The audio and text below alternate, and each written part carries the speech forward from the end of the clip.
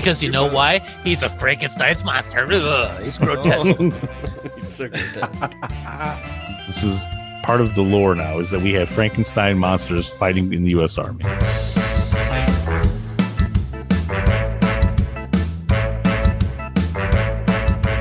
Boy, this is always a challenge. It's always hunting season. And then it's always hunting season.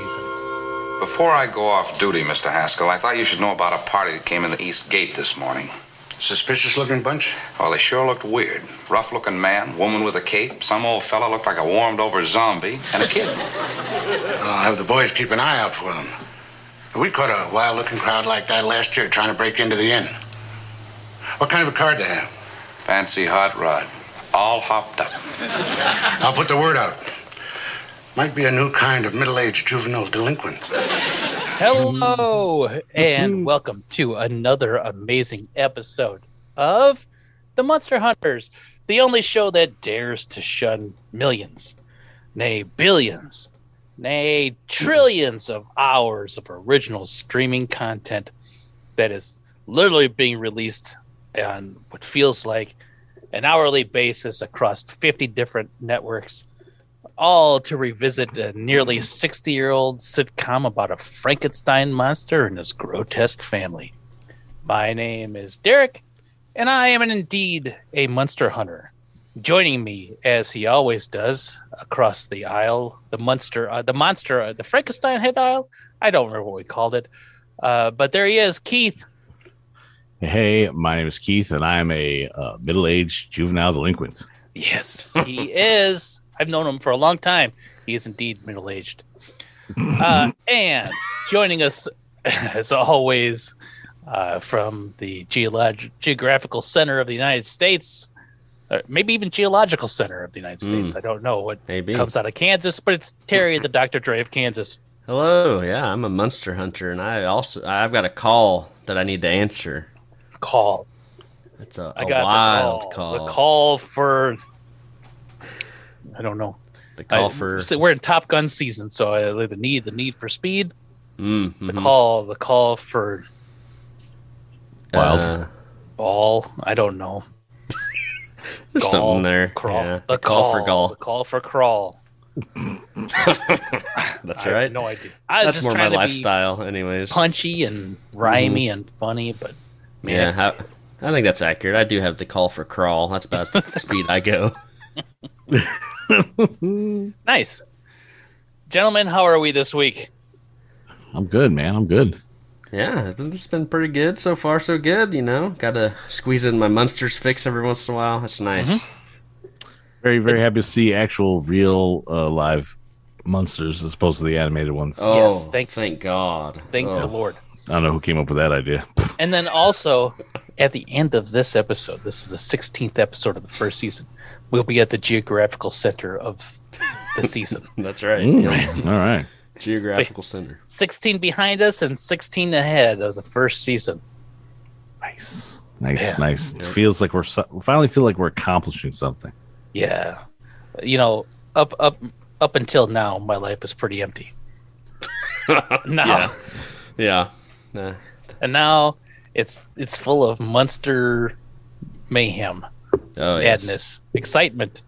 Mm-hmm. I wouldn't have it any other way. Yeah. No.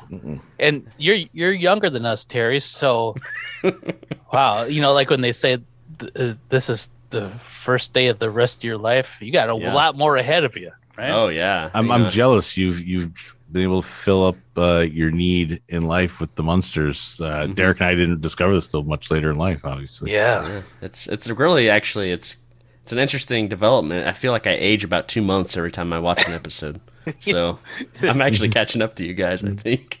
Well, you learn about all these TV shows from like the 80s and all, and 70s, 80s that Derek and I are very familiar with. And so like you start learning about those, and it's like you are adding a few months because you're just accumulating all this knowledge of time, you know, far before you. Yes, the land before time, as they say. You're like an old soul. Yes. That's right. Yeah. My soul regaling your friends with tales of monsters. That's right. So here's a question. So since you are You hang, I assume, with a younger crowd as well. Have any of them, like, when you tell them that you're watching this, nearly 60-year-old TV show, do they go like, what are you doing? They seem to think they like the Munsters, so I don't know. Yeah, I was like, well, on our show, we don't really. They seem to think they like the Munsters. I don't think any of them have revisited it in like years, but I think they caught them on like TV Land or something back in the day, and they're like, "Oh yeah, that's a great show." I was like, "Well, it's got its moments, I guess." Yeah. I got a show where recaps of it are much better than the actual episodes. So. Yes. And much longer too. Oh yeah. So yeah, if you're That's looking right. to fill a solid 90 minutes of Munster talk about one single 20-minute episode, look no further. Yeah. And it's also, how I said I feel like 2 months older every time, but if you listen to the episode afterwards, it actually reverse ages you. So you're back to where you started. By 2 months, you're back to even. Yeah. So if you don't watch the episode, but just listen, you'd already be 30 months younger. Mm-hmm. Yeah. If you binge them. 32. Yeah. It might not be too considering late. the animated debacle that was last God, week. that added like 2 years to my life, I think. Or it took it away. I didn't gain anything from that. You could. There was no recouping it after that. Nope. That was a palate cleanser. Is our palates been cleansed or no? My palate was scorched with acid. Yes. Yeah. I think my sense of taste in television is just gone now. Anything looks great after that. Yeah. That's a COVID symptom, isn't it? I think. Oh yeah. Loss of taste. Could be. Yeah. Now are you sick with COVID or did you watch many Munsters? That's what the doctors asked me when I went in. Oh, yeah, that's on the questionnaire. Have you or anyone you've been in close contact with watched many Munsters in the last 2 weeks? Yes. Yep. No, you're fine. Just go home. The priest comes out, throws some holy water on you, may God have mercy on your soul, and then you're able to go in. All right. Yeah. Cool. Well, we can't just dive into this masterpiece no. called The Wild. We got something we got to do. So I've lit a candle. I've got it in my hand. I'm going to go down the dirty, dusty stone hallway. I'm assuming it's a stone hallway, like one of those archway ones. Oh yeah. Creaking open the gate, blowing off the cobwebs. There's a spooky, spooky bookshelf filled with spooky, spooky books. Ooh, But the what else? spookiest- What else? What else is on there? Well, I just said spooky, spooky books, but there's a skull, and there's like a shrunken head in a jar. An old telephone book. An old telephone book. Yep, Oh, that's God. on. Oh, Yeah. you want to know which spooky books are on there? There's Yeah, that, that's just a handful. What else is on there there? is that cookbook that every human being owned in the 80s. It's red and white. It's Betty Crocker's something, and it's like it looks like a picnic tablecloth. Yeah, yeah. And it folds open. It's like a 3-ring binder, so you can like open it up and pull the recipes out and stuff like that. That's on there for sure. That's There's a My Diary, which was purchased from a Scholastic book fair, but never written in. Oh no. That's on plenty there. of That's the those. true Yeah. horror. That's the saddest Yeah. story ever told. Yeah. My diary bought from Scholastic, never Yep. used. And then Ooh, shine the light over there, Derek. I think that is novelization of Spaceballs. Very novelization of Spaceballs. Of course it is. And next to the novelization of E.T., right above the novelization of Romancing the Stone. They're all there. Nice. That's a pretty good movie. That's All the your whole top. favorites. I know it is, right? But the centerpiece, sitting on the pedestal under a glass dome, let me lift up that glass dome, is the Monster Hunters Almanac. And I'm presenting to Keith, Altar thank Boar you. style, for the Monster Hunters Almanac factoid, fact, tidbit, sheet, snippet, psalm of the week. Ooh. All right, we're going to open to Grandpa Book 713. Grandpa And, 713. Yeah, Grandpa 713. Grandpa's Bella Gente Italian restaurant. Wait, what? I'm excited already. Oh my Yeah, God. This is amazing. So after obviously a long time being done with the Munsters, Al Lewis continued to hold on as being Grandpa Munster for as long as he could, and from 1987 to 1993, you could find, it says, this quote says, the tall, affable Lewis, once a basketball star at Thomas Jefferson High School in East New York, in a restaurant he opened, and it was in Bleecker and Leroy Streets, probably right next to the Sanctum Sanctorum. It's Grandpa's Bella Gente Italian. He played up the whole Munsters thing, letting diners and passersby on the corner address him as Grandpa. It did eventually have to close. No! But let's see. Found an article from the St. Louis Post-Dispatch in November of 1987. TV's Grandpa in the face on the village window. The logo was actually drawn up by Fred Gwynn, and it's a like drawing of a side view of Al Lewis as Grandpa, Grandpa Munster. Lewis, 77 at the time that the restaurant opened. He seats and chats with all the patrons 6 nights a week. He says they use the best ingredients possible, the freshest, and we have the best chefs. I don't have cooks, I have chefs. Nice. He's apparently a meticulous eater and was 95% vegetarian for like 40 to 45 years. Oh, really? Okay. Yeah. And blood. That's what it's. Oh, of course. Yeah. That's the other 5%. Fred Gwynn is. Fred Gwynn's there 5%? No, Fred Gwynn showed up every now and then, along with Beverly Owen. Also made it there, and Eddie Munster, Butch Patrick. He stopped by the restaurant at times. I looked up, was able to find the menu under appetizers: mozzarella buffalo con pomodoro. It's a little hard to read because there's a Al Lewis autograph on one part of it, and it kind of leaked through the paper. It looks on. Shrimps a la Grandpa.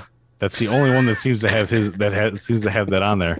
Marinated by our master chef in special sauce.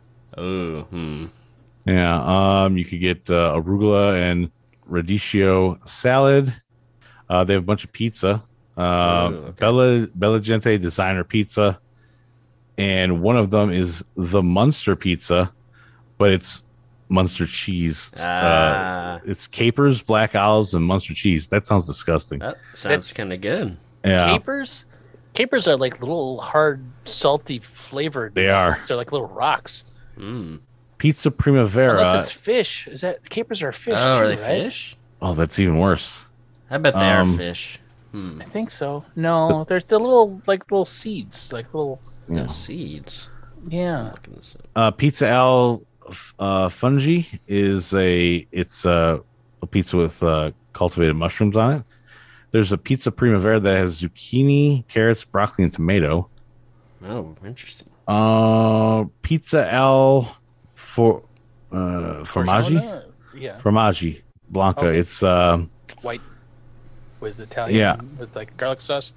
Yeah, it's got gorgonzola, parsley, some other stuff on there.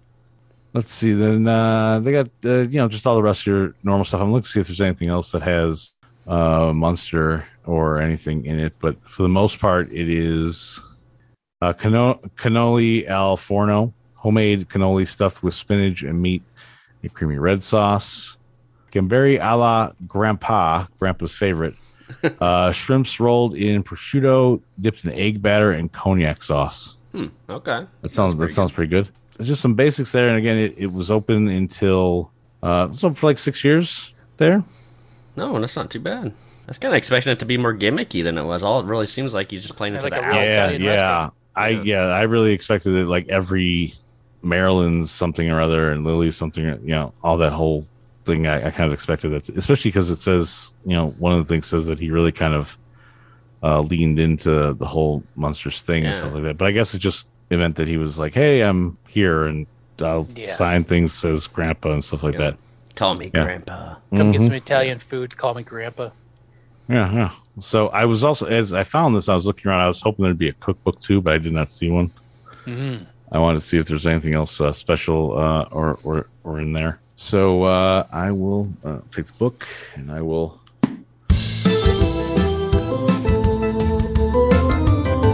So just real quick, 252 Bleecker Street, which is where you said it was at, right?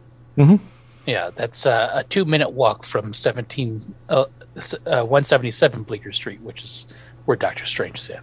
Nice. Wow, that's very fitting. And Bleecker Street, that sounds like something straight out of the Munsters. That's where they live, Oh, I bet you that's another reason he picked it specifically. Probably. Yeah. Yeah. We got space over here on Sunnydale. No. Got to be bleaker. Gloomy Lane. Mm-hmm, yeah. Mostly residential, so yeah. we couldn't do anything with that. Oh my Yeah. goodness. Yeah, but now that we've had a full belly. Yeah, you know what I just say, what they Man. say? Once you fill up on your stomach, you gotta wait 30 minutes before you go swimming, but fuck that. Oh, We're no. going to the deep. On the boat, trolling out to the international waters, and we're gonna put on our scuba. Ooh, take it easy. I ate too many of those grandpa shrimp. Whew. Yeah, take a deep breath, suck in your gut, squeeze into that scuba gear because so much pasta. It's going to be a tight fit this heavy time. cream sauce. It's tough to fit back in. Mm-hmm. Never go down to the depths of hell with Captain Terry for another scuba. All right, so yeah, the episode we're talking about, it's Grandpa's Call of the Wild. It was directed by Earl No Strain Bellamy. He's back. I knew that name was going to be awesome. I saw it. I'm like, that's right. Yep, he's returned. He's known for that because he likes to have a nice, easygoing set.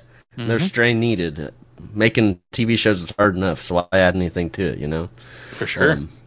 But, we mentioned him a couple times on the show. He did Tin Can Man, Herman the Great. Both episodes, I think we liked both of those a decent amount. Enough, yeah. Yeah. Tin Can Man, for sure. Oh, yeah. He's also got a few coming up, and I think he actually directed one of the Munsters movies that we'll probably end up watching eventually, so that'll be exciting. I'm sure we'll get there. How dare you start throwing that around? He was known for his work in the Western genre, and he even won the Golden Boot Award in 2002 from the Motion Picture Ad Television Fund. Oh, okay.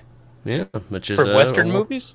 Yeah, it's an award specifically honoring people for contributions to the genre. So, the Golden Boot. Yeah, the Golden Boot Award. Didn't know it existed, but good for him. That's awesome. Golden Boot also sounds like some like Golden Corral knockoff, and it could be. Yes, I'd go eat at the Golden Boot. That sounds like a bar, maybe. Yeah. This episode was written by Joe Connolly and Bob Mosher. We have spoken about these guys at length. They've written 29 episodes of the Munsters, so we'll be seeing them again. They also helped create Leave It to Beaver, which is probably their biggest claim to fame. Blah, blah, blah. We don't need to talk about it. We see these guys almost half the time we float down into the depths, so yep. Whatever. You figure their corpses would be skeletonized by now. Nope. They're not. They're hanging in there. The energy that the Munsters gives them sustains them as well. So. We've got a couple guest stars. Once again, classic. Kind of just picked a couple guys that I felt like had the biggest roles. We got Ed Peck as Williard and Don Haggerty as Mr. Haskell. Ed Peck, he has 130 acting credits on IMDb, going from 1950 to 1983. He generally just, one-off roles on TV, but every once in a while he got to be like a returning character. He was an office clerk for all 10 episodes of The Super, which is about, a super that works at an apartment complex, and he's raising his teenage son. And he has superpowers? No, it's just, Just superintendent. Yep, classic sitcom. Yeah. Missed opportunity there. Huge missed opportunity. I bet there would be more than 10 episodes if they had done that. Yes. He was also in 4 of the 5 episodes of Semi-Tough, which starred David Hasselhoff. As a superhero? A superhero known as Semi-Tough? Yeah, what an intimidating superhero name. Look out, it's Semi-Tough. Missed opportunity there again. He's kind of tough sometimes, I guess. Yeah, I'd even call him Semi-Tough. I'll take those That's odds. an origin story right there. And it's a newspaper article, and it so becomes a headline: "Semi-tough hero saves the day." Hero or menace? Yeah. Yep. Semi-tough. If he was fully tough, then he'd probably be more menace than him. Yeah. It's about roommates who play pro football, and Ed played the coach. So That's interesting. He was also in a long-running show called Happy Days, where he was in 9 episodes as Police Officer Kirk. Who's also a superhero? I think he was trying to figure out the secret behind Semi-Tough. Well, if he's not a superhero, that's a missed opportunity. That show will never succeed. No, never. Yeah. He was in one episode of Laverne and Shirley as Packer fan. Oh, nice. It's the worst role he's ever played. Yeah, well, we've also got Don Haggerty. He's got 210 acting credits on IMDb. He goes from 1946 to 2017. His credits are pretty similar. He's got minor roles in film, sometimes uncredited, a lot of one-off TV stuff. I was surprised to see that he was in 21 episodes of Death Valley Days, but played a different character every single time. It's apparently one of the longest Western series ever, and it was like originally a radio play or radio drama, whatever you want to call it. And there's like 452 episodes of that, so that's pretty impressive. What if he was the same character every time? Just he was a shape-shifting superhero, like Nightcrawler. Wow, he's just really on one of these guys being a superhero, huh? It could be, he's some sort of body snatcher, like he crashed down from space and is taking over, like the Thing. Oh yeah, just inhabit a new person every time. Mm-hmm. Oh, he was in Bat Mastersons. Igor likes him. Oh yeah, Igor's gonna love this guy. I was trying to look for like some more popular stuff that he was in, but of course I got distracted by something kind of weird. We like to talk about like sentient cars. I feel like on the show we brought it up several times. Herbie and all recently, that. yes. Yeah, Turbo Teen, all this fun stuff. Well, what if your mom was a car? Yep. Because that's the show I found called My Mother the Car. Oh, what when they say like, hey, here's the name of a movie, and it asks you the question. So that's what this says. My mom the car asks the questions. What if your mom was a car? Yes, I love it. It tries to tackle those deep, underlying layers and themes. Don Haggerty was only in 2 episodes, but how many episodes are there all together? Oh, I think there's only like there's like 2 seasons 3. actually. Yeah, that's semi decent. 30. 30, yeah. So it went on for a little bit. But I wanted to read the lyrics to the show intro to kind of give you guys a vibe of what it's about. So everybody knows in a second life, we all come back sooner or later, as anything from a pussycat to a man-eating alligator. Well, you may all think my story is more fiction than it's fact, but believe it or not, my mother dear decided she'd come back as a car. She's my very own guiding star. A 1928 Porter. That's my mother, dear, because she helps me through everything I do, and I'm so glad she's near. My mother, the car. Beautiful. That's remarkable. Yeah, it was interesting. It seemed, I don't know really the logistics of how the mother came to possess the car. I don't know if she was like already dead and like decided to change her body or what. But I don't think we actually need to know. It's just she's a car. Yeah. I like to think that her superhero power was to transfer into a car. to transfer her soul. Yeah. Or maybe it's like a Turbo Teen thing. Maybe she literally transformed, melted her body down, and she just couldn't figure out how to change back. Mm-hmm. Yeah, that's an issue. It seems to be a common issue, Mm-hmm. But yeah, I don't know. I saw a review of like a guy claiming he was the writer, and he says Claiming. So it was on IMDb, and it was just like a guy who's like, "Hey, I was a writer for this show," and he admits that it was one of the worst sitcoms in the history of TV. But he's proud of the cult status that it's achieved. Yeah. So apparently it also airs on Mother's Day on TV Land every time. So nice. Really? Every Mother's Day you get that? I guess so, yeah. Wow. That's all I got for Skooma. We can slowly rise our way back. I'm already bobbing on the surface. I got one more Skooma thing. Oh, we're diving back down. What's Christ, up? Keith. No, there's one more person guest in this episode, and it is Bing Russell. He plays the second ranger, and he is the father of Kurt Russell. Oh, wait, really? Yeah. Wow. All right. I'm still bobbing on the surface. Yep. That's all right, Derek. We'll pass the message up. Keith recorded it. I heard it. Oh. Keith did Morse code by tugging on the airline.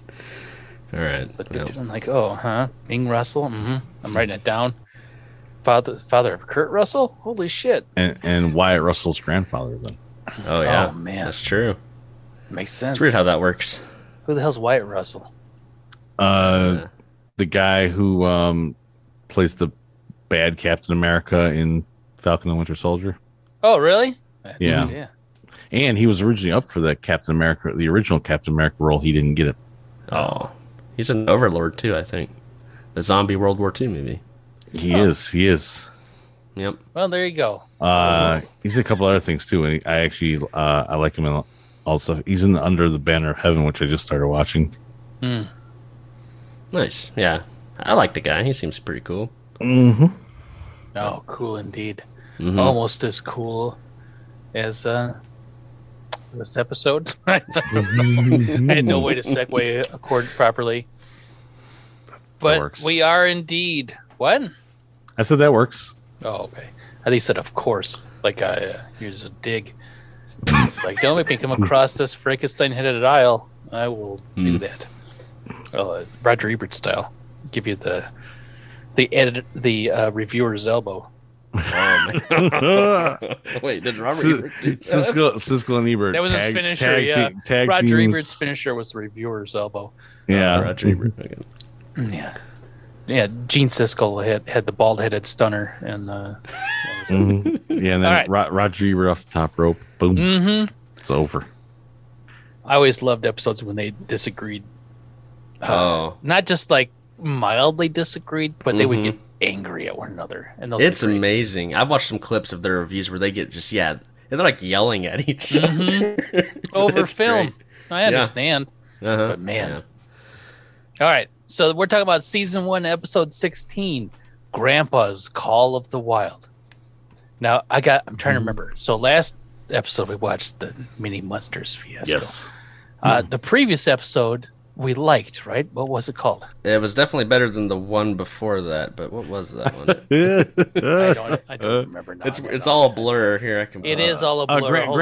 Grandpa leaves home. We were annoyed by that episode. Oh, we hated that one. No, Herman's Rival was the last one. Herman's Rival. Lily, cousin Lester. Yeah. Cousin Lester had the greatest 3 minutes in the show's history so far. Yeah. Sorry, there's so many times Grandpa leaves. I can't keep up with exactly. Right, so this one's Grandpa's Call of the Wild. So we had a reprieve from Grandpa, and now we're back to Grandpa's centered story. Its original air date, the first one of 1965, is January 7th, and it gets a somewhat lofty 7.6 on IMDb. Now, the IMDb description I think gives away too much, so I took the one from Amazon. Herman decides to take the family on a camping trip. Perfect. That's what would have been in TV Guide. That's all you need. Yeah. That's all you need right there. And this one opens up with Herman. Well, there's a clanging at the front door, and Lily answers it. It's Herman. He forgot his keys. He was at work. He just got home.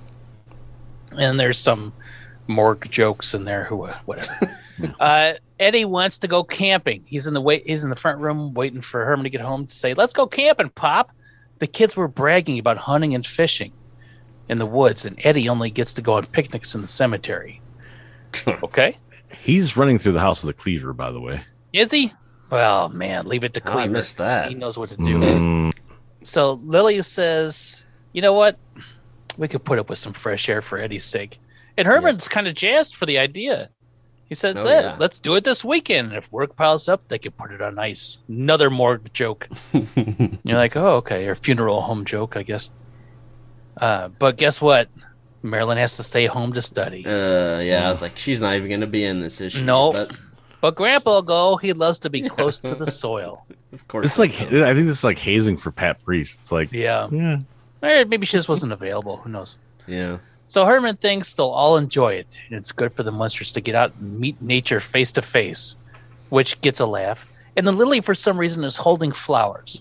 Yeah. And Herman smells them, and they wilt. Yeah. They die immediately. Yeah. Yep.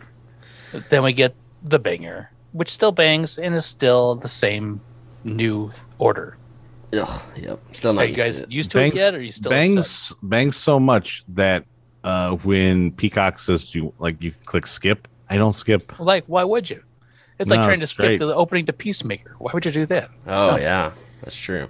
It's like trying to skip through the theme of Barry, and it's only like 5-second song. I still love it. Yeah, Barry or the Gary Shandling show. Mm-hmm. You don't skip those. You relish in them. Oh yes. DuckTales. Like, woo! I'm no fool. I'm gonna listen to this. So we come back. Herman, Lily, and Marilyn are heading out the front door. And Herman and Lily are like dressed for vacation. Yes, Herman's wearing like a full hunter's garb. He looks amazing. I like that. He got the weird hat on. Mm-hmm. Two very different vacations, though. Yes. Yes. Lily's like, "Oh, Grandpa and Eddie already packed the car. They're going to bring it around." And when it pulls around, it's got a casket and skis. Like, I don't know what they're planning, but it's not camping. No, yeah. I'm just happy to see this car show up, and they're actually going to drive Yeah. around in it. That They seems loaded like it's it been up with forever. stuff. They're going for a ride. There's a casket. There's skis. Grandpa's electric chair, I think, is in there. It's in there somewhere. I didn't see it, but it's in there. Plus a tent and all the other like camping stuff. It's crazy. They do something here now where they set up an entire B plot. Mm-hmm. And then they don't do anything with it. Because Marilyn's staying back, and they're like, "Well, make sure you don't. Hopefully, you won't be frightened all by yourself." And she's like, "In this friendly old house, Hilarious. hilarious." And then they're like, "Make sure to feed Spot. Take care of Spot. This is very important. Take care of Spot." And then they're like, "Well, he practically feeds himself since he learned to open up the food with his fangs." You're like, "Okay." But Herman's like, no, keep an eye on him because last time he ate the grandfather clock and he ticked for 8 days, which I wrote ... Okay. Yeah. So the mysterious B plot is just you just want to see Marilyn trying to. So this is it. We're set up. I'm like, oh, I can't wait till we cut back to see what Marilyn's doing with Spot. So now we see the Shadow Pine Park. And by the way, I like my first thought was, oh, Marilyn's gonna have a house party. And like maybe they'll cut back and we'll get to see like Marilyn doing crazy stuff, like Spot escapes or something, like gets out during the party or something. Something with Spot. So we'll see that probably one more time before the commercial break, and then probably wrap it up somewhere in the second. I guess it would be the third act, the cold open first, and then third, and then maybe in the wrap up we'll hear about it. So I'm looking forward to those moments. Oh, yeah. It'd probably be great. Oh, yeah, I would love a Spot episode. We're at the Shadow Pine Park, the campgrounds, and the Rangers are checking in people at the campgrounds. Ranger 1, he looked familiar. He camped here before. Ranger 2, they all look the same. And then up pull the monsters. They don't all look the same. Nope. Herman just silently hands over some cash. The guy says, "Here you go," and they drive off. Yep.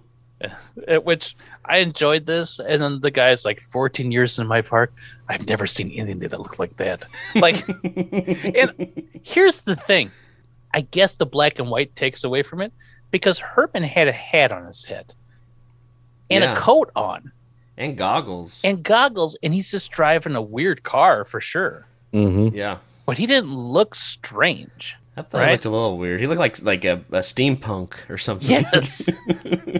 But I guess without the skin color of that, it's lost in black and white. It doesn't look green, right? That's true. Yeah. He's just kind of a weird dude with his weird wife and a coffin in a souped up weird car. We've seen him look a lot scarier. Yeah. Yeah, a big weird dude before. Oh, so but they haven't seen anything like that in 14 years. I'm like, well, we got to report it to the boss. I can't remember what his name was because they look suspicious. And then they said this. And I'm assuming this is something very topical that just flew right over my head. You don't think that was a UCLA debating team on tour, do you? Yeah, that was. I'm like, what? That's a very like, oh, those damn hippies. Yep, kids these days. Yeah, because this was pre-Summer of Love, right? So I think it was just starting to bubble, college campuses and weird but also none of them look like college kids. No, heavens no. No, they all look incredibly old. Yeah, they've got Grandpa. I mean, Grandpa maybe looks like the professor of the UCLA college debate team, maybe. I don't know. But, like, overall, like that's like a weird comment to make. Yeah, I don't know. So now we got the monsters setting up camp. And I really enjoyed this whole exchange here. Herman's pounding in the stakes to put at the tent. Grandpa, for some reason, brought his electric chair because it's sitting there and he's sitting in it. Boy, what a weird thing to bring camping. Yeah. I love that. So, but then Grandpa goes, "Don't pound steaks when I'm around. You know how it gives me heartburn." I was like, okay, because he's a vampire, right? Yep. He's pounded wood stakes in the ground. Then Herman goes, "Oh, okay." So he just pushes them in with his finger, which I thought was great. Yeah.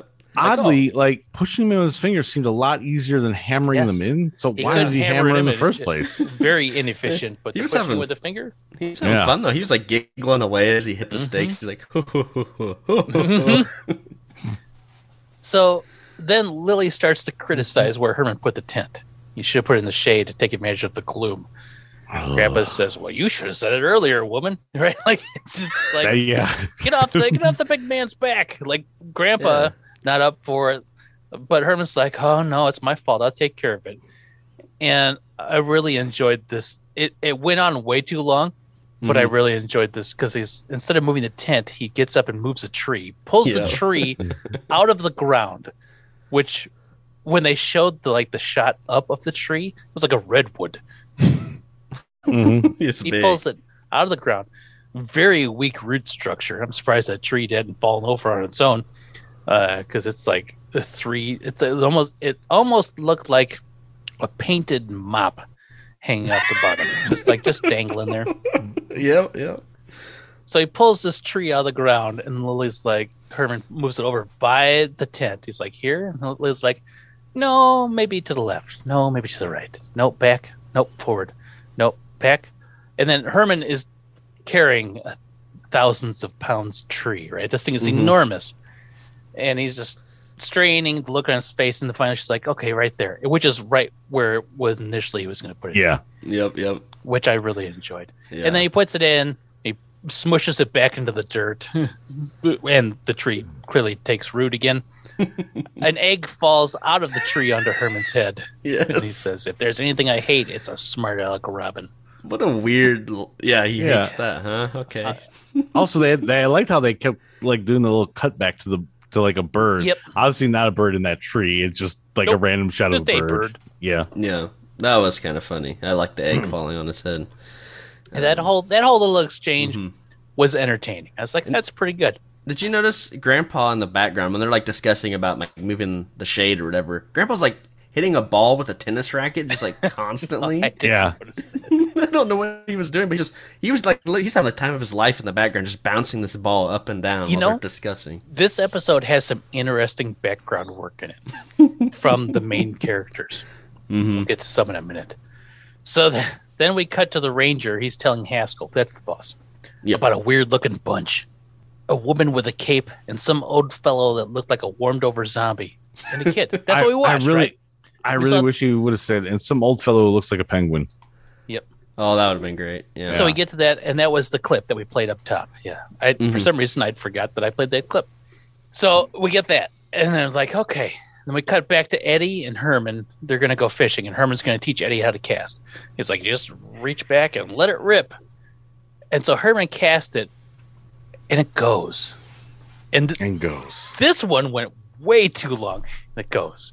And it goes. They keep cutting to Herman's hands, and you see the crank on the reel spinning, and Herman, standing there, and it goes. And it goes. And it goes. And it goes. And it goes. And it keeps going. And Herman gets us looking at his face like, smiling, giggling, and like being a little scared, a little shocked. And it just keeps going. It's going. And it literally had to be about a minute. I wish I would have timed it. It was long. It was, yeah. It was long. And then we cut to a couple of, I wrote schnooks because I know it's not a slur. So meanwhile, there's a couple of schnooks, and they're grilling at a campfire, and they have a cast iron pan full of fish on the campsite. We're like, well, it's almost ready. Let's go tell the girls. So they get up and leave. And then Herman's lure lands in the cast iron skillet with a fish. Love this. And then they cut back to Eddie and Herman. It's like, gee, Pop, I can't even see where I went. And reel it in and see what you got. So then Herman's like, that was one of my weaker casts or something like that. I don't even know. So Herman starts reeling it in. And they cut back, and the hook snags one of the fish out of the campfire skillet, and they reels it in.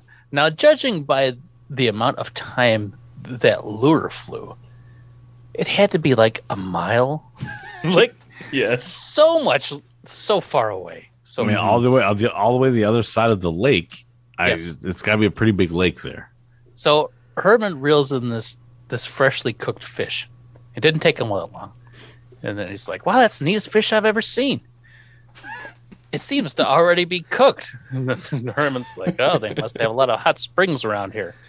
So it's not all soggy and damp and gross or eaten by other fish because it'd be pulled through the lake, right? Mm-hmm.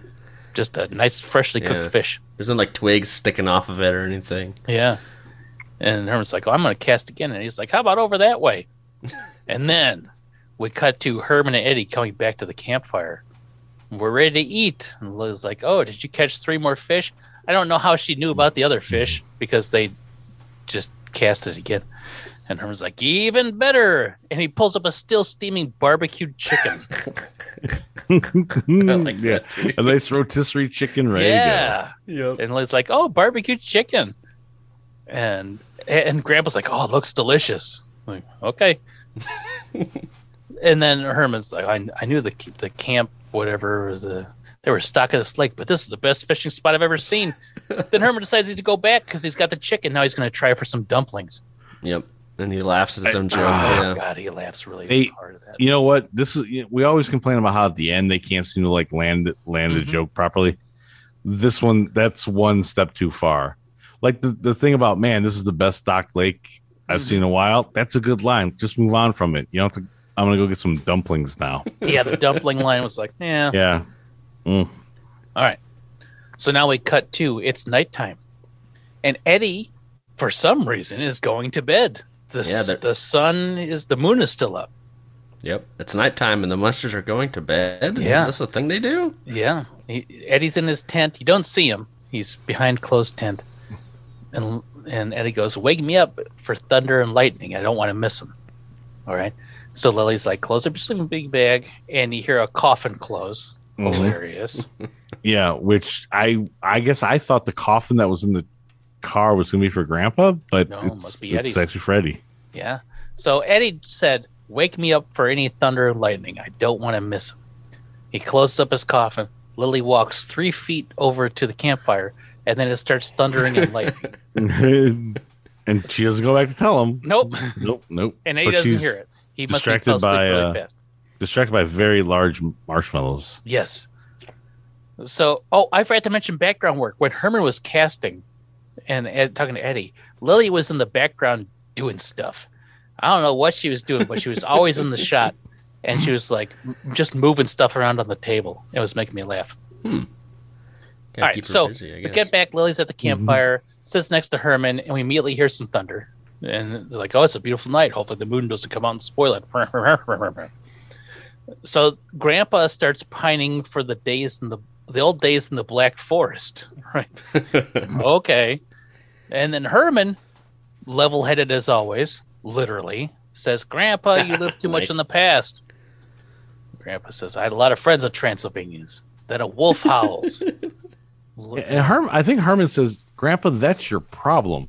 Yes. Like, really sings into him, like, wait a minute, we're on a nice little camping trip. Where's this coming from? Yeah, well, Grandpa's always talking about the old days. And Herman lets him know, I'm tired of it, old man. Shut up, old man. Get with the times. Yep. It's 1964, goddammit. Or wait, hold on. It's 1965, goddammit. I had to scroll just to remember. So you're living in the past, old man. And Grandpa says he had a lot of friends in Transylvania. Then a wolf howls. He's like, there's one now. Okay. But then Lily says, this is America, and you can't go you're running around at night with a pack of good-for-nothings, Yes. which I enjoyed. Yeah. And Herman says, last time you did that, he came back with muddy paws. Okay. Yeah. And Grandpa, rules. He's so upset. It's like, this is vacation, isn't it? I just want to go out one night to howl. Yeah, he wants to hang out with the boys. Mm-hmm. It's like, I need a boys' night out, and Yep. you squares are holding me back. Mm-hmm. Also, he's like, this is vacation. I can actually get this. The man just stays around the house. He could go run around and howl whenever he wanted to. He doesn't have a job or anything. He's not going to the parlor or anything during the day. He's just messing around with this, stuff in his lab. Yep. Yeah. Go get a little vacation at home up in the woods somewhere, and you could go do this all the time. Yeah. He's got to win $1 million first, though. Yeah. Yeah, that's what's holding him back. But then after we get that, we get another, and I just realized that I'm sitting here, that if this were a different era, Herman Munster is Peter Griffin, because he's like, the last time you ended up in Kansas City with that police dog, right? Boom. And then you see we get a flashback. cut away yeah. to Grandpa, putting the moves on a police dog in Kansas City with some barbecue. Oh, that was a weird line because there's like no context. I was just like, Okay, Yeah. I guess that's fun to imagine. I guess, but I wish. Yep. But they do this a lot, right? Especially with Grandpa and his transformations. So, Yep. but he's just homesick. And then Herman yawns. I'm going to go to bed because I want to get up in the morning bright and early to catch an omelet or a pizza or something, which I chuckled at that.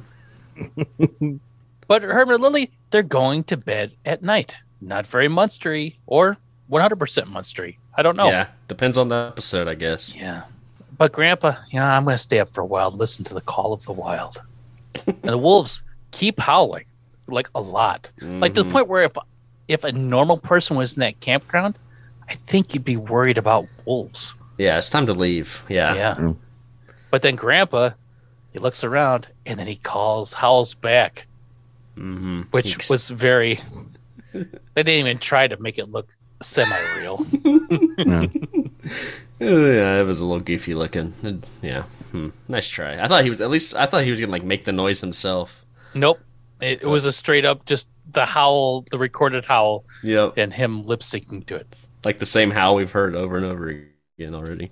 So then we come back from the commercial break, and Herman is asleep in his tent. His feet are out one end, and then his head is all the way on the other end, in a way which make you go, "Wow, Herman's 20 feet tall." That was a very long tent. It was. He's a big man. Yeah. And then Lily comes running in, all concerned. And then I paused it. I didn't even see what happened next. Because then I wrote, Lily wakes him up all concerned because Grandpa is gone again. He ran away. Yep. This is 3 times in 4 episodes where Grandpa has left. Yep. And Lily is all concerned.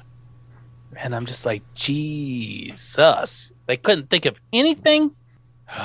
Well, Grandpa never went to bed. His sleeping bag was still rolled up. And then Eddie comes out. What about? Wouldn't he like go hang from a tree or something? Yeah. And just get in a tent. I don't know. Yeah, I don't know. It's all different. Yeah, we should be hanging upside down, like Igor from a tree or whatever, or just passed out. Or like he does when he's at home, like yeah, hang upside down. Yeah, he just sleeps upside down. You're right. But luckily, Eddie's got his radio with him. He's like, blaring. "Hey, I found a station. I didn't think I'd be able to get one out here." And it's rock and roll, probably so from the Mini loud. Monsters. Yeah, it could be the Mini Monsters. This could be the inspiration for Mini Monsters. But Herman and Lily, we just can't figure out where Grandpa's gone. We don't know what to do. And then there's a break in the radio. An important news flash. Yep. Wolf captured. Dateline 1965. Wolf captured outside of campground. Not any kind of wolf. Transylvania wolf. Full grown. Officials are baffled. Herman rolls his eyes because he put 2 and 2 together and realizes it's Grandpa. Eddie wants to go to the ranger station and pet Grandpa. I was like, Did not save him, just pet him.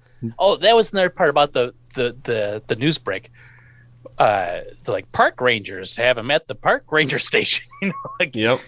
We're gonna keep him right there. Like, oh, thank God this happened because we wouldn't be able to know, couldn't have progressed plot in any way.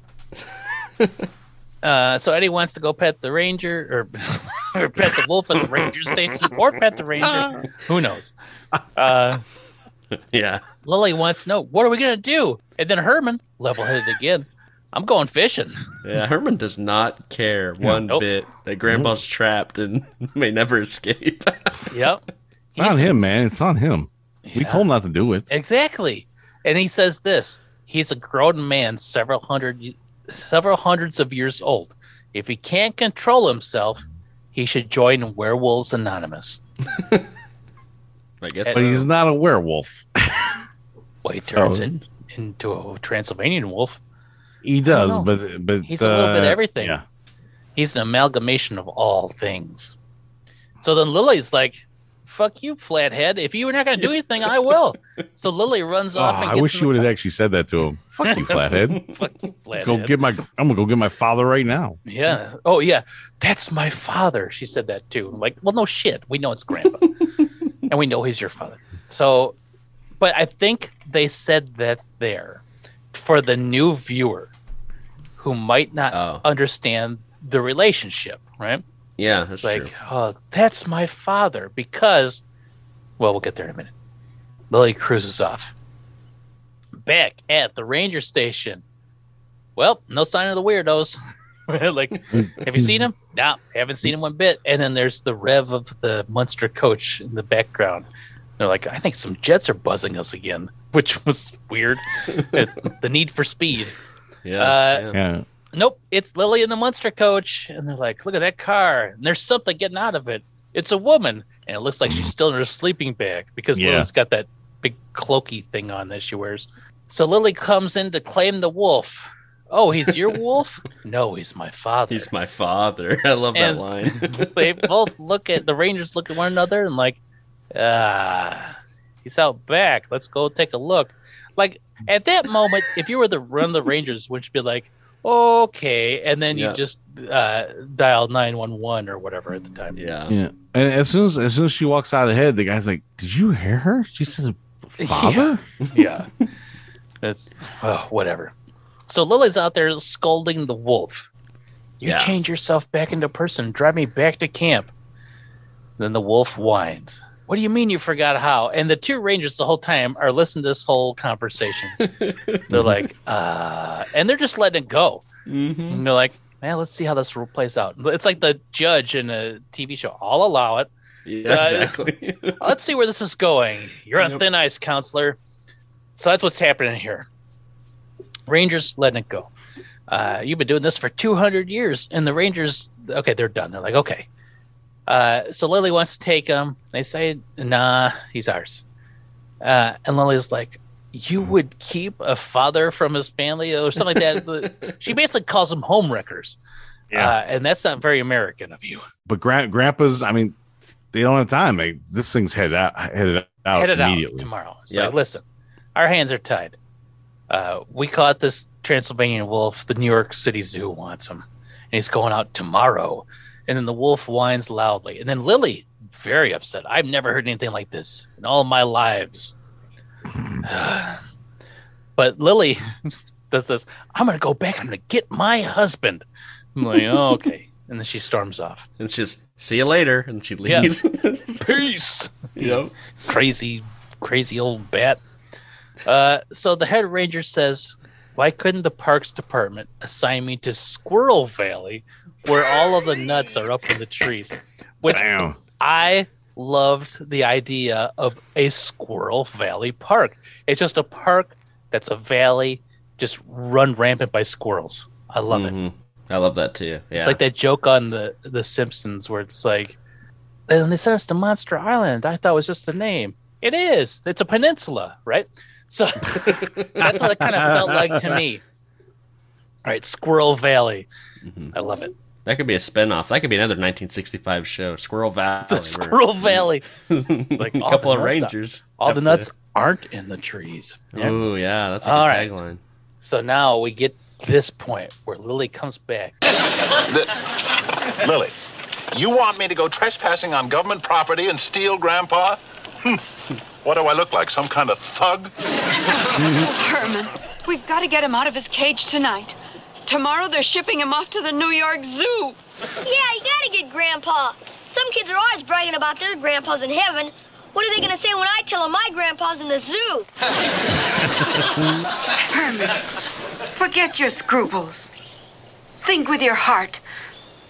All right, Lily, I'll go. And I'll get the big dummy. I'll ruin my vacation, spoil Eddie's good time. I'll go get him. But I'll tell you one thing. From now on, the most dangerous thing Grandpa's going to turn into is a one-way street. And then Herman gets up. He's stuck in the picnic table, and it destroys it. I shared this clip because it has possibly the best and the worst line in the entire episode. The best is Eddie. Oh, yeah. Says, kids are always bragging about their grandpas in heaven. They're bragging about that? Constantly. Okay. Oh, wow, your grandpa's dead? Yep, he's in heaven. That's awesome, man. Yeah, cool. What are they going to think when I tell my grandpa's in the zoo? I'm so jealous. I love that. I love it. I think that's a great... And then that is good. Herman says, the most dangerous thing Grandpa's going to turn into is a one-way street. I don't know what that means exactly. I don't get it. It must be something at the time, right? Like, oh, that guy's a real one-way street. I don't know. You also have Lily saying, Herman, forget your scruples. Forget your scruples. Think with your heart. Mm-hmm. I like that line as well. Yeah, there was a lot of good lines in that little clip there. One-way street, though. The one-way street, don't get it. So Herman, what kind of thug? I love that. Yeah, there's. It's also it might be the second time where we've come back to a scene where everything's getting rehashed, and then we see a reaction. Right. Also, Herman really tries to lay on a guilt trip. Fine, I'll ruin my vacation. I'll ruin Eddie's good time. I'll go get that big dummy. I'll go break the law. Yeah, I will break the law only for you, dear wife. That idiot father of yours, he can rot. That's a one-way street. That's a one-way street. Yep. Still don't get it. And we cut to the ranger station. The wolf is howling. Grandpa's out there howling. And the ranger goes, sounds almost human sometimes, doesn't it?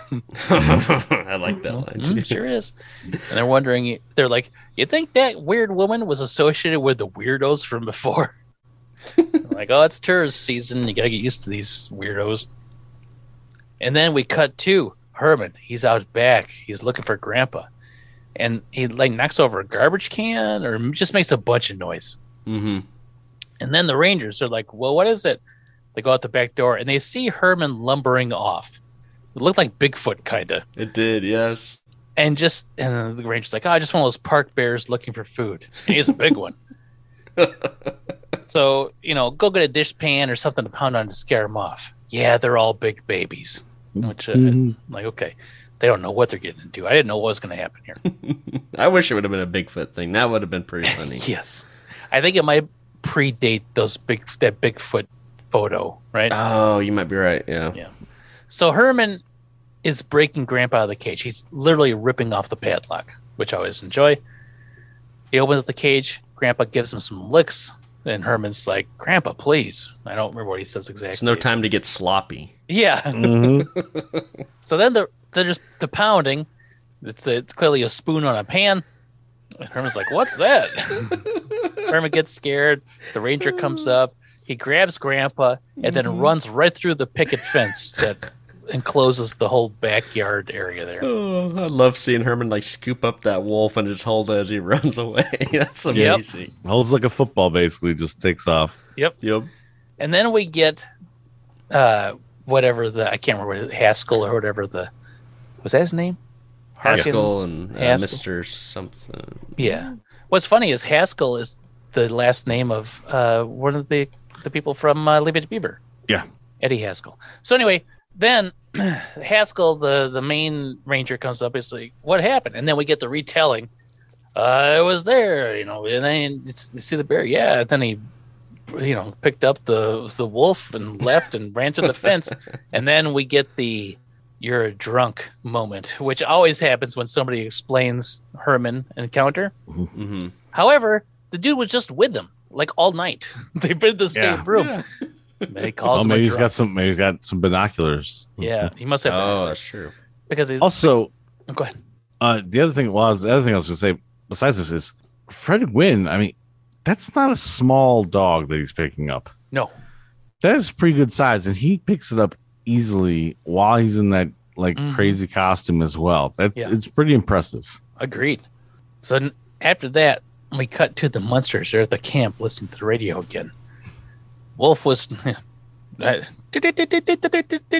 breaking news.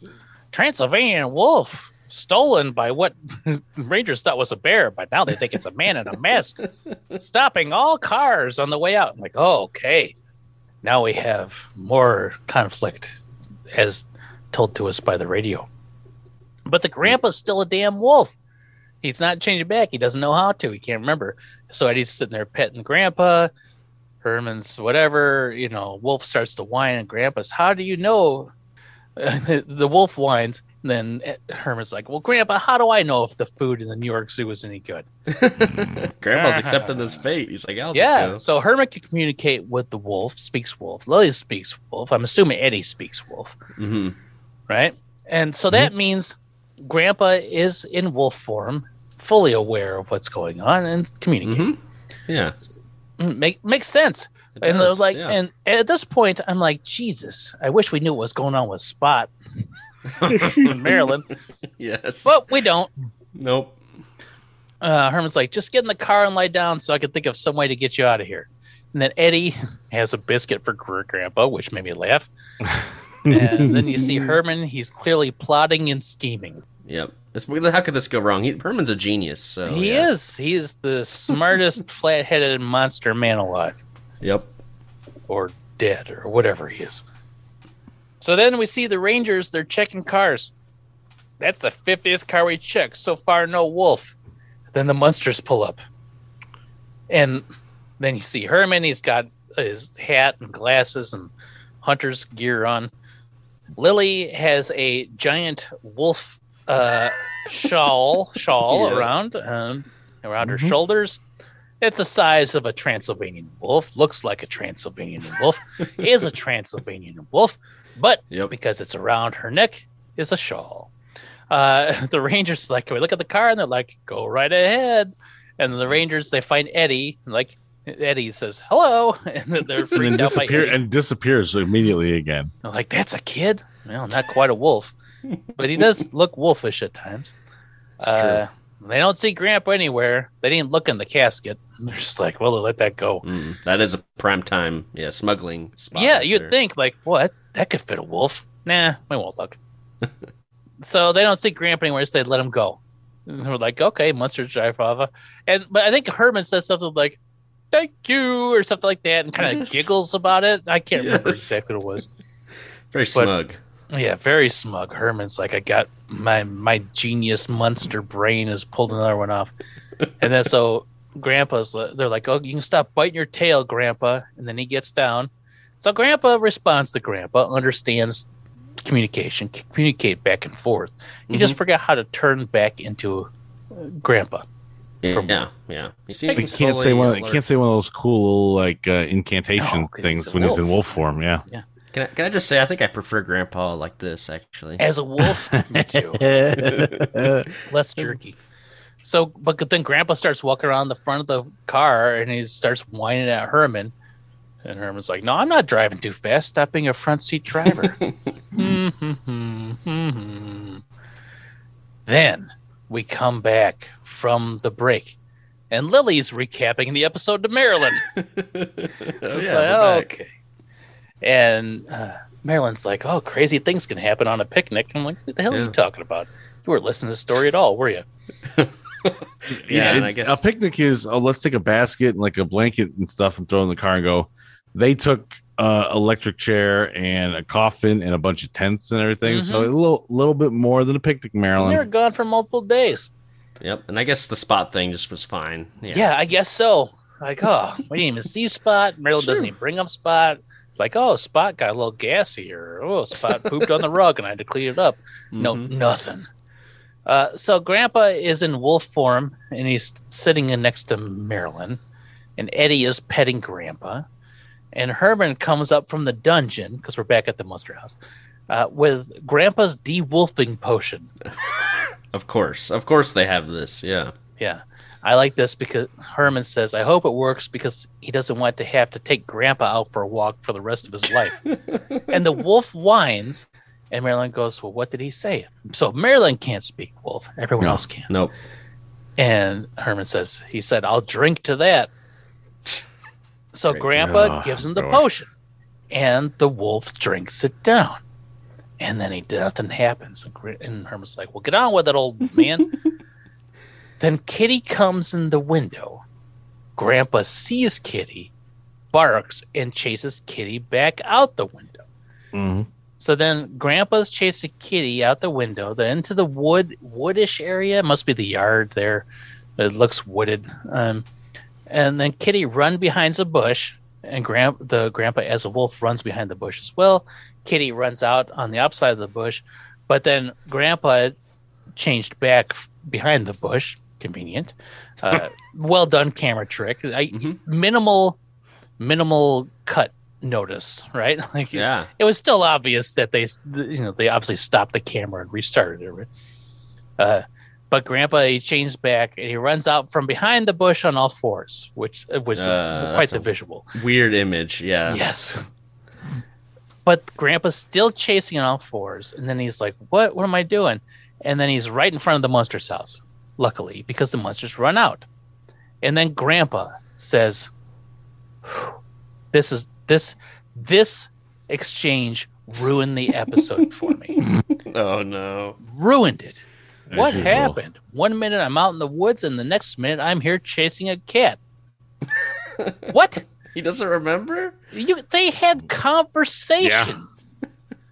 He was in wolf form. They literally just talked about this whole thing. Grandpa had to tell Herman where to go to find the de-wolfing potion.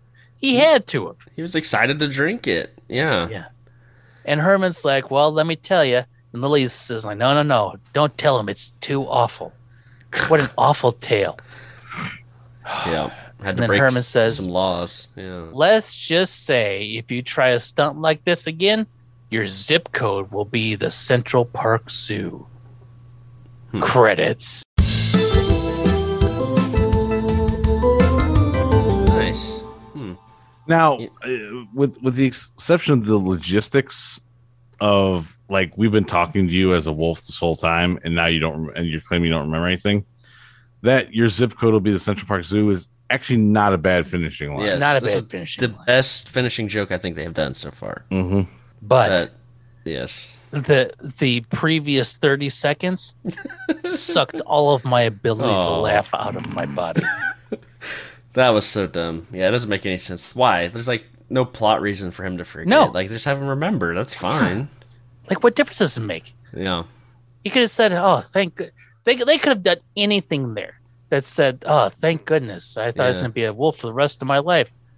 And then Herman could have said, "Oh, if you were, then your new zip code would have been the Central Park Zoo." Perfect.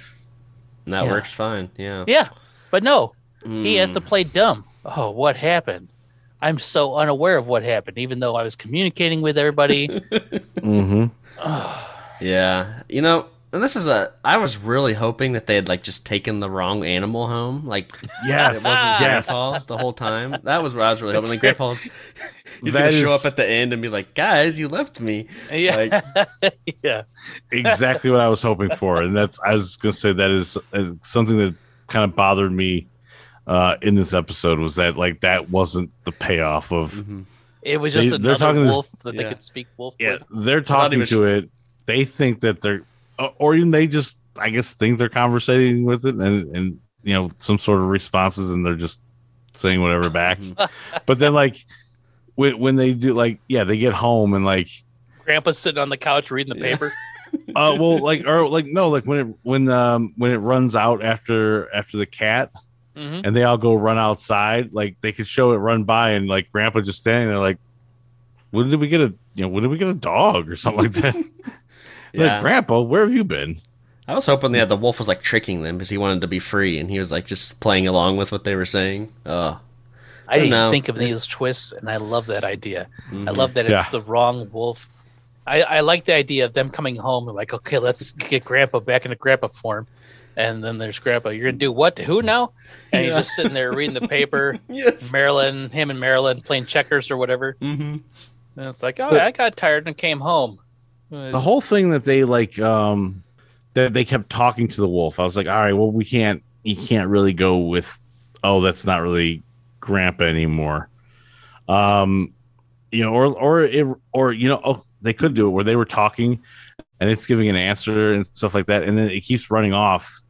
Like when Grandpa's like, "You guys left me," or like that, then he could be like, "Well, then who was that?" And that would be a great ending as well, there, I guess. But yeah, Terry, I'm glad you and I both thought the same thing on that. Yeah. That's I wish I would be have perfect. because even then it could have been the wolf that Grandpa went run around with, and Grandpa would have just told him stories. Yeah, And then that wolf Yeah. been like, "Oh, that's a sweet life." And I that want just a piece shows of you that. Yeah, like the hooligan wolf, you know, that the boys they're always complaining about. Yeah, it's like, okay, Yeah. so this wolf's Yeah. a tricky That's guy. like a classic sitcom thing too, where like one person tries to pretend to be another person because they think their life is sweet or whatever, right? Yeah. Mm-hmm. That could have worked there. Oh well. Oh well, yeah. Instead, Well, that we're just was, gonna have amnesia and forget all about it. Yeah. Yeah, that was whack. All right, so that was season 1, episode 16, Grandpa's Call of the Wild. I think we got the gist, but what do you guys think? Overall, not a horrible episode. I mean, they got to go out of the house and do stuff, and not just like go like looking for Grandpa or some small like little task over to like the neighbor's house or something. Like they go out for a decent amount of time. Now they go to a place where they don't really have to run into very many people, so that it doesn't like really impact like, you know, or like people worrying too much about like seeing Herman out there, you know, walking around, you know, the forest area and stuff like that. But overall, not bad. It's got some good stuff in it here and there, that and a couple like stinker lions and everything, but not awful. Mm. If you start thinking about the fact that we could have had the like a B storyline of Marilyn and Spot, or that maybe that wasn't Grandpa the whole time type thing, maybe that weakens it a little bit, but not horrible. Also, we just watched Mini Monsters, so low bar. Mm-hmm. That's what I was gonna say. Keep in mind what I'm about to say, that we just watched Mini Monsters last week, so my palate has been like, it's the lowest bar. Just coming back from that, this is probably one of my favorite episodes so far. I thought it was pretty funny. There's actually a lot of jokes in here that made me laugh. The whole like Lily going into the park ranger's office and that's my dad. Like, huh? Oh, that was pretty good. You know, I just like seeing them outside doing something totally different than what we've seen before. This is like a kind of a unique situation, although Grandpa does run away again. So I mean, whatever. That's just gonna happen. I think I've accepted that, but. Yeah, Herman seems to be a natural in the woods as well. Like, I mean, he can set up the tent easily. He's good at fishing, even if he's not catching actual fish. He's got so much other stuff. Yeah. I guess more than you would think that just a Frankenstein's monster who works at a funeral parlor would be. He's just like in his element there. He's having the time of his life. He's giggling to himself. Yeah, like I like seeing Herman in the element. And I like seeing everybody else out here too. So I actually quite like this one. It didn't quite stick the landing, though. I would say, yeah. No. I did like this episode quite a bit. There were lots of things that that could have ruined it for me. And I think that last, like the amnesia thing, brought it down from being my favorite episode. Because I really enjoy when Herman and the Munsters are trying to do normal things, but Munstered up, right? Yes. Like I enjoy those. When it's the other way around, when normal's trying to come into the Munster world, not as much of a fan of. But when Munsters are trying to go into the normal world, that's the stuff I enjoy.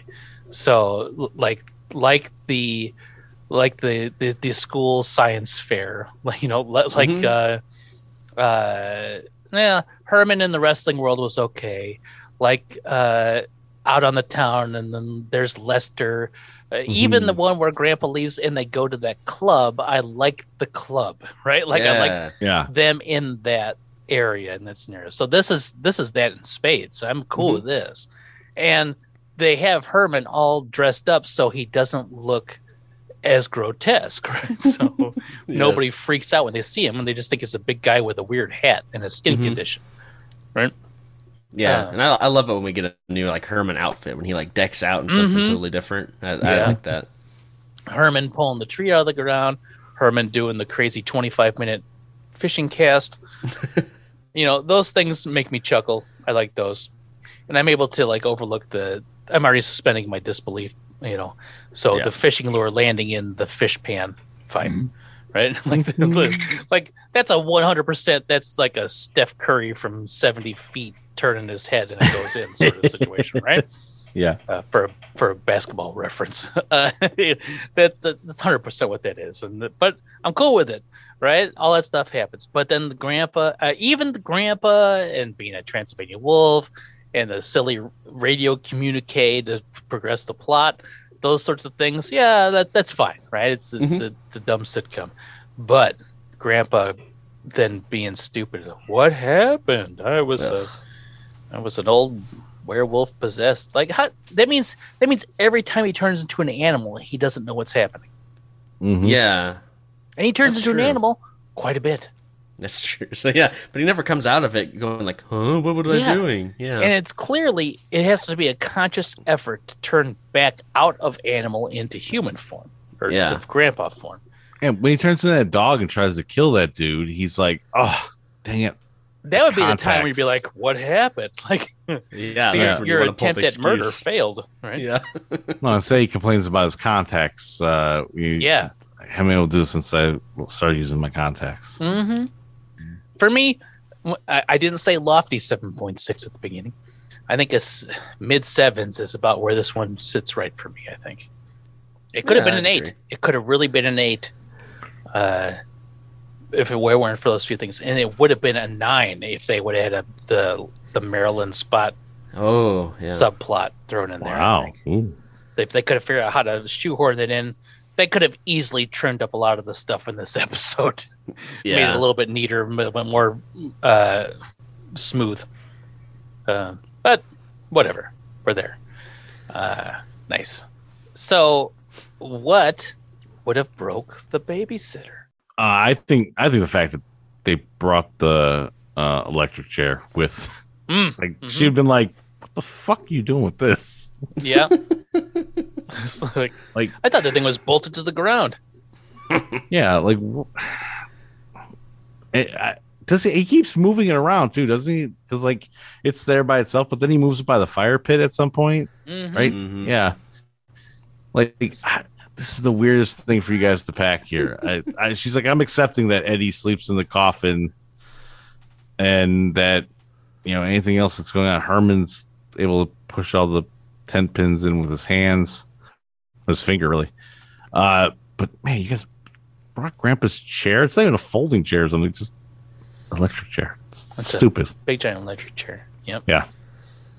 I think it's when she sees Grandpa crawling on all fours, and she just kind of like the imagery there. That just him like in a feral state, like going after a cat, and he was still kind of in that mood. He was still kind of chasing the cat for a bit there. He took him a second to realize he was man again. Yeah. I think she's just like, is that all it takes for Grandpa just to snap and become some sort of feral beast? He just has to be a wolf for a couple days. Like, yep, will chase the cat. Also, another great ending would have been like they show the cat run through there, and then he goes running through there as the dog, and like the other end like pops out with like him like maybe like about to bite into the cat.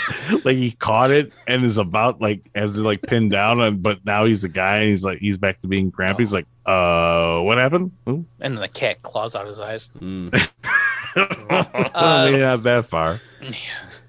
So I was going to say that visual of Grandpa on all fours running from behind that bush was almost as startling as seeing the like the 30th anniversary of The Exorcist recut with the Reagan crab walk coming down the stairs. It was. Yes. It's that same level of like, holy shit.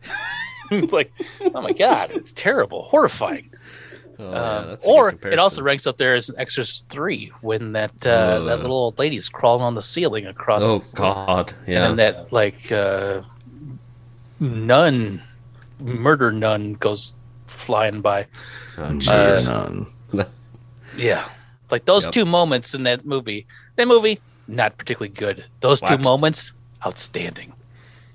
That's a great film. How dare you? What's that? So that's a great film, but that's all right. Really? I haven't seen it in a long time, and those are the only two things I remember. So maybe it was a good movie, but if that's all I can remember, then it kind of ranks up there as I don't know. But that little lady scuttling across the ceiling, holy shit, I remember seeing that the first time. I was like, almost fell out of my chair. Yeah, so for me, the babysitter breaks when Herman rips the tree out of the ground. Okay. Because it's just a sheer display of raw power. Right? Yeah. It is, we talked with the mini monsters, how the guys, you got all this power, just blow up the earth. Yes. That's kind of what Herman has the capabilities of doing. Not necessarily blowing the earth, but just taking control of the earth. Right? Just marching across the globe, destroying. If you can unroot a redwood tree, with your bare hands and then carry it around for the next 3 minutes and then replant it, boy, you got something there. That's a scary amount of power. Yeah. So up until then, the babysitter, she's on the camping trip with him. Yeah. I mean, why wouldn't she be? She's the damn babysitter. Eddie's there. Mm-hmm. So she's there and just off camera, as always, sitting there. And she, Lily says that the gloom, and she's like, okay, Lily, we get it. But then Herman is like, I'll fix it. And he rips that tree out of the ground. And that's the moment where she became frightened of Herman. Up until then, she's just like, oh, he's a lovable oaf, big guy. Looks like a Frankenstein's monster. Yes. I'm cool with him. But the moment he did that, that is just such an intense, raw display of earth-destroying capabilities. The sheer casualness of it, too. Yeah. Like, all right, and he doesn't even break a sweat. Mm-hmm. Like, no. And he does it in such a way that's gentle enough to not even disturb the birds in the trees. You're right. Wow, he's got such control over it. He's got real control. You'd think like it would be like a real effort to get it out, and then you'd have a hard time keeping it upright. Not him. Because he's holding it at the bottom 1% of the tree. That means 99% of that tree's weight is coming straight up, and he's able to keep it perpendicular. Mm-hmm. Just devastating. Yeah. The more I think about it, it might start breaking my mind a little bit. I don't like thinking about that. Yep. Oh, well, there it is. Season 1, Episode 16, Grandpa's Call of the Wild. The first episode from 1965. Oh, man. And it starts the new half decade off on the right foot, in my opinion. Yeah. Starts off strong. We are best episode of the year that year. Yep, yeah, so for sure. far. At the top, it's like when a movie comes out on January 3, and it's some shitty action movie that just got pushed back. They're like, best movie of the year. And like, well, the year's 3 days old, you piece of shit. You're doing that on purpose. And I don't even think it's tongue-in-cheek. I think you're being literally, like very intentional with that. Mm-hmm. Tricky, yeah. So Keith's right. Best Monsters episode of the 1965 year so far. Mm-hmm. All right. And we're also at the geographical center point of the first season. So good news. We're in Kansas. Yep. Well, there's a Kansas City wolf. You see him running by, or it's a police dog, whatever it was. Yeah, you're right. Oh, I wonder if they knew that when they were thinking about that. Mm-hmm. This is the geographical center of the season. I think that's why they like brought a it Kansas up. City reference. It makes that joke a lot more, it makes more sense now. All right. Hey, Keith. Yeah. What kind of interesting, fun stuff you got for the people that are clamoring for more Keith? Oh, boy. Well, obviously the Pop-Up Filmcast summer tour is continuing on. And also starting July 4th, That Was Great, Wasn't It?, is back with a quick summer run. We are celebrating America the best way we can. Monster trucks, Bigfoot and the Monster Machines. Chris Green is joining me for the entire run of that series. So check that out.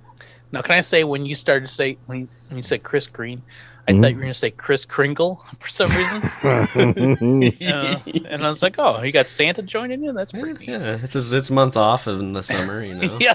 No, it's July. It's Christmas in July. I can't be taking that month off. Well, only at Coles.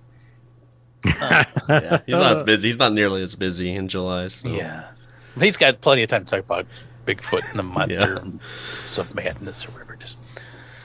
All right. Well, that sounds great. I really wish it was Chris Kringle. Nothing against Toph. I love Toph, but man, Chris Kringle is a hard left that I would not have expected. Maybe the next summer season of That Was Great. Yeah. All right, Terry, what do you got on tap? Well, I'm still doing Run the Reel, the movie podcast. I believe we are actually going to be talking about Akira Kurosawa. I think I've said that a couple times, but I think those episodes are finally going to be starting to come out. Nice. So yeah, that's going to be exciting. Doing Seven Samurai. We do a movie called Dreams. That's from like 1990, one of his later movies. Kind of weird, but interesting to see. It's a pretty big jump from the 50s to the 90s. So. Hell yeah, it is. Yeah. Do all sorts of stuff with the series, so yeah, check it out if you're interested. It's been a pretty fun series so far. Wow, there you go. Tune in your old radio. You're like, I'm surprised I get any. Yes, like it's a radio. It's not like it's not a cell phone, right? Radio waves go pretty far. Eddie. But yeah, was you loud. tune in. Like, welcome to Run the Reel. Yeah, that's right. Or Run the Reels, depending on which universe you're in. Oh, yeah. The dark universe. The dark universe. The dark podcast universe. Ugh, where Joe Rogan is polite and helpful. And Run the Reel is Run the Reels. Oh, right.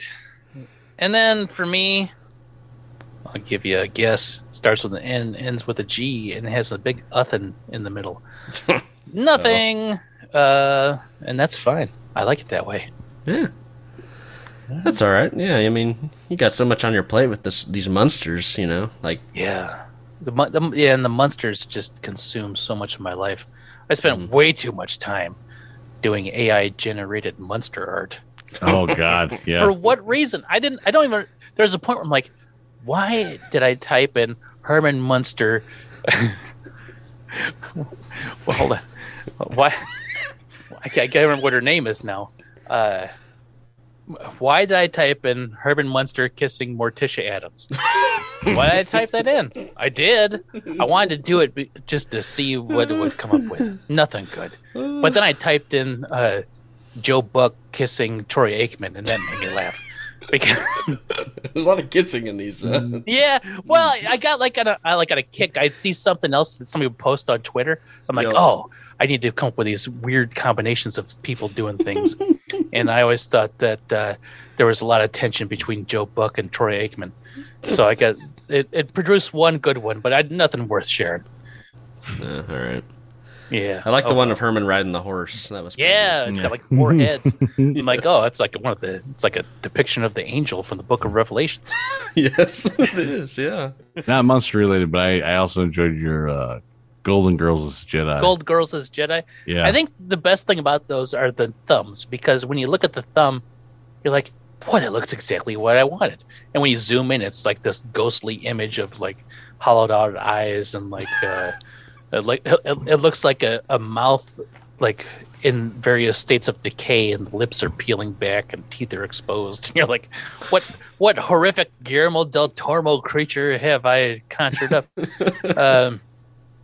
But yeah. Anyway, way too much time doing that this last week. And it almost made me forget that we gotta like close this episode out with words. Oh, ingenuity. Intelligence.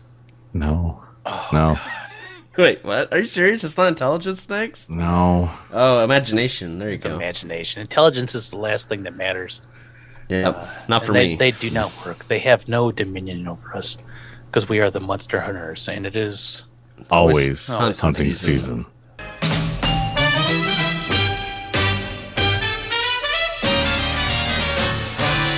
Everybody knows in the second life we all come back sooner or later. As anything from a pussycat to a man-eating alligator. Well, you all may think my story is more fiction than it's fact. But believe it or not, my mother did decided she'd come back as a call. She's our very own guiding star, a 1928 Ford. That's my mother, dear. She helps me through everything I do, and I'm so glad she's here. My mother, the car. My mother, the car.